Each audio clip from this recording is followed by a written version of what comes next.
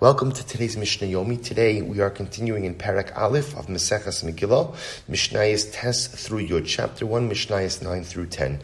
Mishnah Tes reads as follows: Ein ben Kohen mashuach b'shem al mishcha lemeruba bebegadim.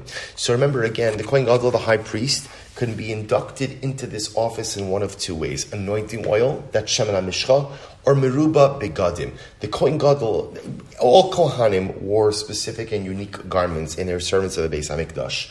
The Kohen Gadol wore 8 more additional unique garments. The Mishnah explains that one of the ways in which the Kohen Gadol could be inducted into the service of the Kehuna Gedola was through donning the additional 8 vestments. So the Mishnah says there are 2 ways a Kohen Gadol could become Kohen Gadol. Either A, he's anointed with anointing oil, or B, he wears the clothing of the Kohen Gadol. So the Mishnah says either way he's the Kohen Gadol. The only difference between them is Ela par haba kol mitzvos.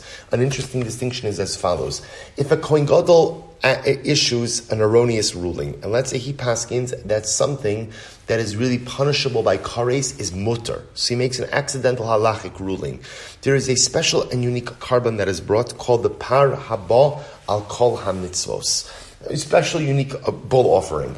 So the Mishnah explains that only a Kohen who was anointed with anointing oil has the ability to go ahead and bring this carbon, but a Kohen who was anointed by donning the additional garments, he would not bring this unique carbon. The Mishnah goes on, Ein bein Kohen mashamish laKohen l'sha'avar. There is no distinction between the active Kohen Gadol and the retired Kohen Gadol, Ella par Yom Kippurim v'asir sa'ifa, except for the unique bull offering on Yom Kippur that is only brought by the active Kohen Gadol, and the asira sa'ifa, which is what we call the minchas chavitin, which was the daily mincha, the daily meal offering of the Kohen Gadol. That too was only brought by the active serving Kohen Gadol. That concludes Mishnah Tes. We now move on to Mishnah Yud. Mishnah Yud explains, Ein bein bama gedola bama ketana ela psachim. So just a little bit of introduction.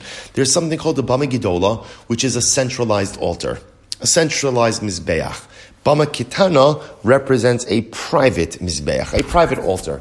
So the Mishnah says, now generally, the way it worked was as follows. Whenever there was a centralized place of service, whether it is the Mishkan or the Beis HaMikdash, so then there was a centralized altar as well. That's called a Bama Gedola, a large altar. So the large altar precludes the use of private altars. Bama Ketana, a private altar, was usually used in the absence of a centralized altar, a Bama Gedola. Now the truth is, this wasn't true. There were times where even if there was a Mishkan, a Bama Ketana was permitted. But again, we don't have to go through the technicalities of that. One more piece just to point out is after the Beis HaMikdash was built, so Bamos Ketanos, private altars, pretty much become Aser, which is why even today we don't yet have our Beis HaMikdash, but the Bama Ketana, the small private altar, is still going to be Aser. So the Mishnah says, what's the distinction between a Bama Gedol and a Bama Ketana? Psachim, Pesach offering. You can't offer your Karban Pesach on a Bama Ketana, but you can offer it on a Bama Gedola. Now the truth is, as we're going to see, what this really represents is something much more significant, which is that halacha l'maisa, the only thing, even when you are permitted to use a Bama Ketana, even when you're permitted to use a small, we'll call it a private altar, that was only usable for individual voluntary offerings. But anything that was communal or obligatory could not be brought on the Bama Ketana. So Pesach is a good example. Even though Karban Pesach, again, each of us have our own Karban Pesach, it is an obligatory offering.